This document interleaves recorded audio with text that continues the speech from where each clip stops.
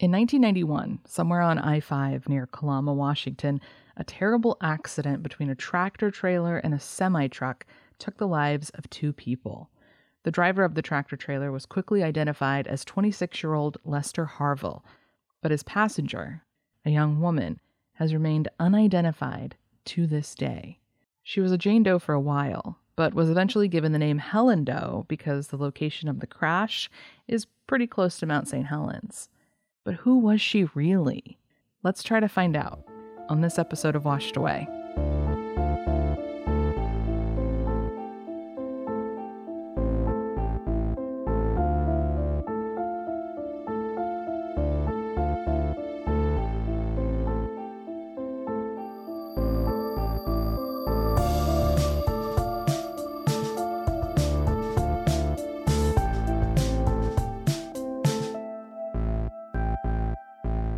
So this is an interesting case to me, just in kind of how unique it is, I feel. It's not, a murder. It's not a suicide. There wasn't necessarily anything nefarious going on. It was just a tragic accident, right? That's correct, yeah. And I think a lot of people are like, well, why try to work so hard on this case when there wasn't a crime? But there's still a victim. She may not be a victim of a crime, right? But she's still a victim of this crash and the circumstances she was in. So it's different than most, but it's still just as important, I think. That's Detective Sergeant Stacy Moat from the Washington State Patrol that I'm talking to you there. She spent the last few years giving interviews, going on TV, doing everything she can to try and get Helen Doe identified. Here's some backstory. On May 14th, 1991, Lester Harville had made his way to Washington. He was a truck driver from Missouri that hit quite a few states on his route across the west side of the country. Near Mount St. Helens, Lester got stuck in traffic on the highway, and it must have been sudden because he was rear-ended by a semi that wasn't able to stop in time.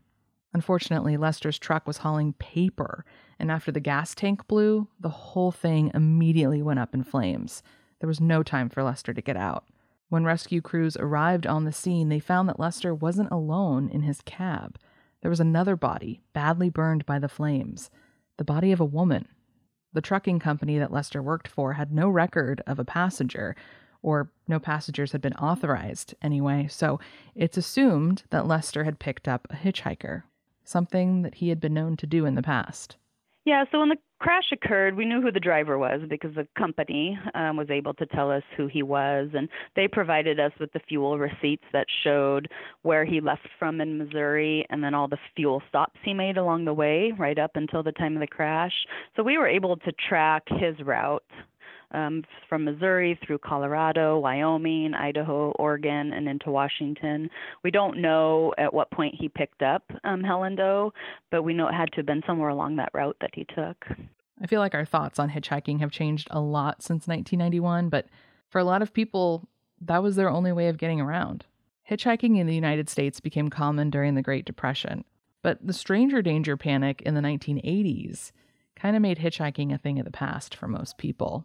I've never done it personally, and I kind of assumed that hitchhiking was against the law these days, but I guess there are still some ways to legally hitchhike if you want, at least according to the info I found online.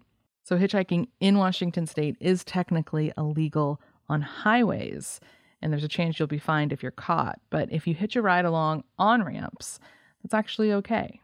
I assume because it's somewhat safer, cars aren't going as fast, they can pull over, that sort of thing. Anyway, back to Helen Doe. So our MATE team, or our Major Accident Investigation Team, had been handling this one back in 91 and for the few years that followed until really it just became a cold case. They'd run out of leads and things to try to identify her. But when I came back into my current detective unit as the sergeant, one of my detectives had been on the MATE team for years. And so he knew about the case, and he was coming close to retirement. And so he really was like, for my last 6 months in here, I just want to focus on this. So he worked really hard on that. When he retired, I kind of just inherited it from him to continue the work he'd started. So that's how it ended up with me. Probably once a year, once every 18 months or so, I go back through all of the missing person databases that are, available online to look through to see if somebody new's been added that wasn't there when I went through it the year before. And That takes a lot of time, but I'm just hopeful that one day somebody will realize, maybe it's time I reported her missing, even though it's been so long. But we just haven't found a match yet. Any ID, purse, wallet, anything she might have had on her burnt up in the fire, along with her fingerprints. But here's what we do know about Helen Doe. She was probably in her 20s, between 5 feet and 5'4", around 115 pounds. She had high cheekbones, a gap between her front bottom teeth, and severe scoliosis, which means that she probably walked with a limp. Witness accounts claim she was wearing a black cowboy vest and a gray and pink top. They said she had a long, dark ponytail and was wearing multiple accessories, including some rings on her fingers and a feather earring dangling from one ear.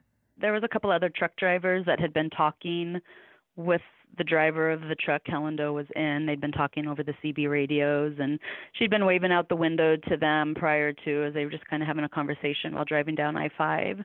And so those witnesses that had stopped at the scene, they were able to provide a description of her appearance, her hair, and her clothing that day. So that was where all that information came from. Wow, that seems so crucial that, other people saw her and could, because obviously the driver wasn't able to tell anyone about, what she looked like or, what her name might have been. Yeah, it was definitely an important bit of information to get from those people. And we even talked to them again in 2014 after the sketch was done. We were able to locate a couple of those witnesses and send the sketch to them. And, even though it had been so long since the crash happened, 20-something years, they were still like, I remember this like it was yesterday, because as officers, we see crashes like that all the time, but for most witnesses, you see a crash like that once in your lifetime. So it really stuck out in their head, and when we showed them the sketch, they were like, yeah, that's what she looked like. So that was a really great opportunity to be able to get that information from them.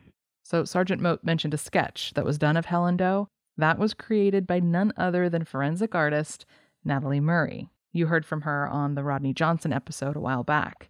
And I asked Stacy how it felt to finally see that image of Helen's face after all these years. It makes me want even more to identify her, though, because now I want to know, was this her? Is this what she looked like? And so it was pretty neat to see that come to life, because before that, you don't have an image in your head. You don't have somebody to think about, like, oh, I'm trying to identify this person, but now I have a face I can put in my head when I'm having those thoughts. And as you know, Natalie works off of the actual skull of an unidentified person so that she can find the unique features that help her create a face. And she was able to do that in this case because Helen Doe's remains were exhumed in 2014. And Helen's DNA was also recovered at that time.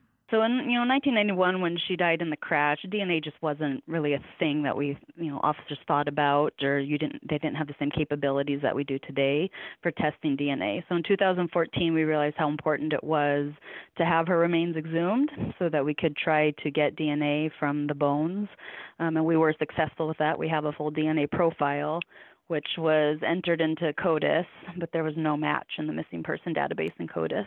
If and when a DNA match becomes available, Stacy and her team should be the first to know.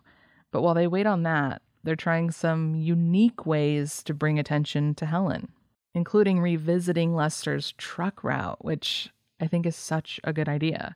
This is Carrie Gordon. She's the program manager of the Washington State Patrol Missing and Unidentified Persons Unit. I had planned a road trip already to go and see family in Michigan. And then on the route back, what I did was I took the more southern route, which did add some time onto my travel, but not much and nothing too significant. And I love to drive anyway, so it was kind of fell in line with what I would have enjoyed doing anyway. But the truck driver's route that he took started in Missouri. And so I drove south from Michigan to Missouri and started there, spent my first night there, and then met with a Missouri Highway Patrol public information officer the next morning and started the process. I met him at one of the truck stops in the area where he was first believed to have purchased fuel.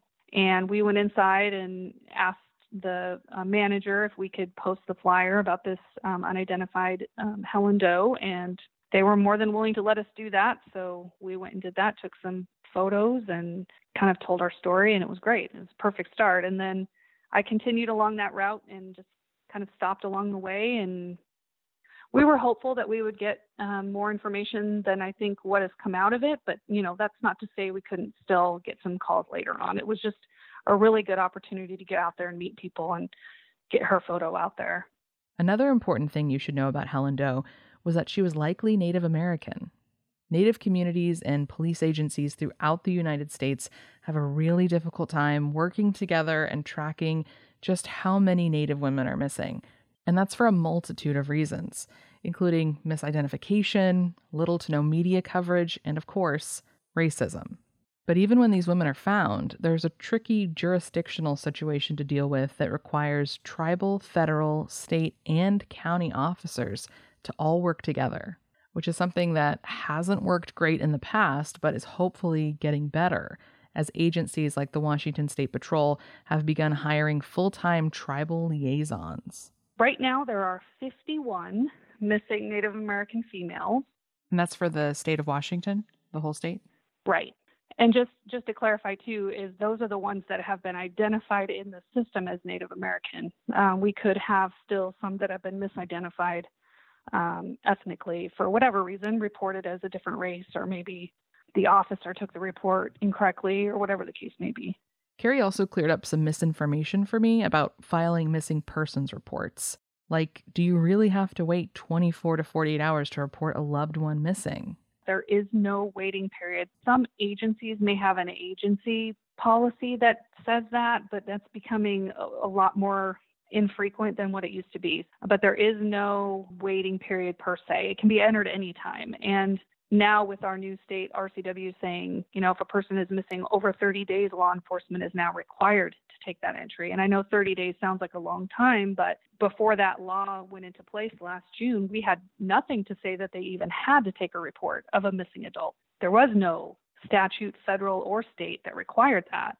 And so now we do have that. And so now if an adult is missing over 30 days, they have to take the report and make the entry. But it can be done at any time prior to that. I made sure to ask Carrie and Stacy what the public can do to help in this case, and they stress the importance of two things: reports and DNA.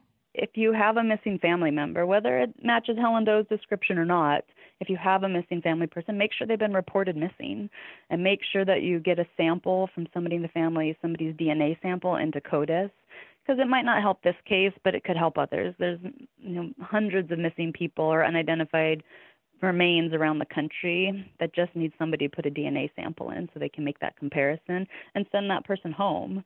Helen Doe is sitting in a box in the coroner's office in Cowlitz County, and that doesn't seem right to me. I would love to be able to identify her and get her sent home to her family rather than left in a box there. Even if it's 20, 30 years ago and you're like, hey, whatever happened to that aunt or that cousin, it's important to look into it and get them reported missing so that we can get them sent home. If you have a missing loved one and you've never been asked to submit family reference DNA, ask about that. Or, if you're in Washington State, you can call our unit as well, and we can help to facilitate that. We have the DNA kits in our office, and as employees of a law enforcement agency, we're able to take those samples as well. So it's definitely something that we encourage family members to do, or to reach back out to the agency that you reported your missing loved one to make sure that the record is still in there and that it's complete, and do some follow-up. If you have any information that could help Stacy and Carrie finally get Helen Doe identified, please contact the Washington State Patrol Cold Case Team at 425-401-7740. Washed Away is a Cosmic Bigfoot production. This podcast is all about cold cases and missing persons. And I always post my show notes, meaning images like the one of Helen Doe, plus transcripts, sources, and more at washedawaypodcast.com. You can follow me on Instagram and Twitter at washedawaypod. And if you'd like to help this podcast grow and reach new ears, please remember to rate, review, and subscribe. If you have a case suggestion for me, send an email to washedawaypodcast@gmail.com. I'm Ashley Smith, and I'll have another episode for you very, very soon.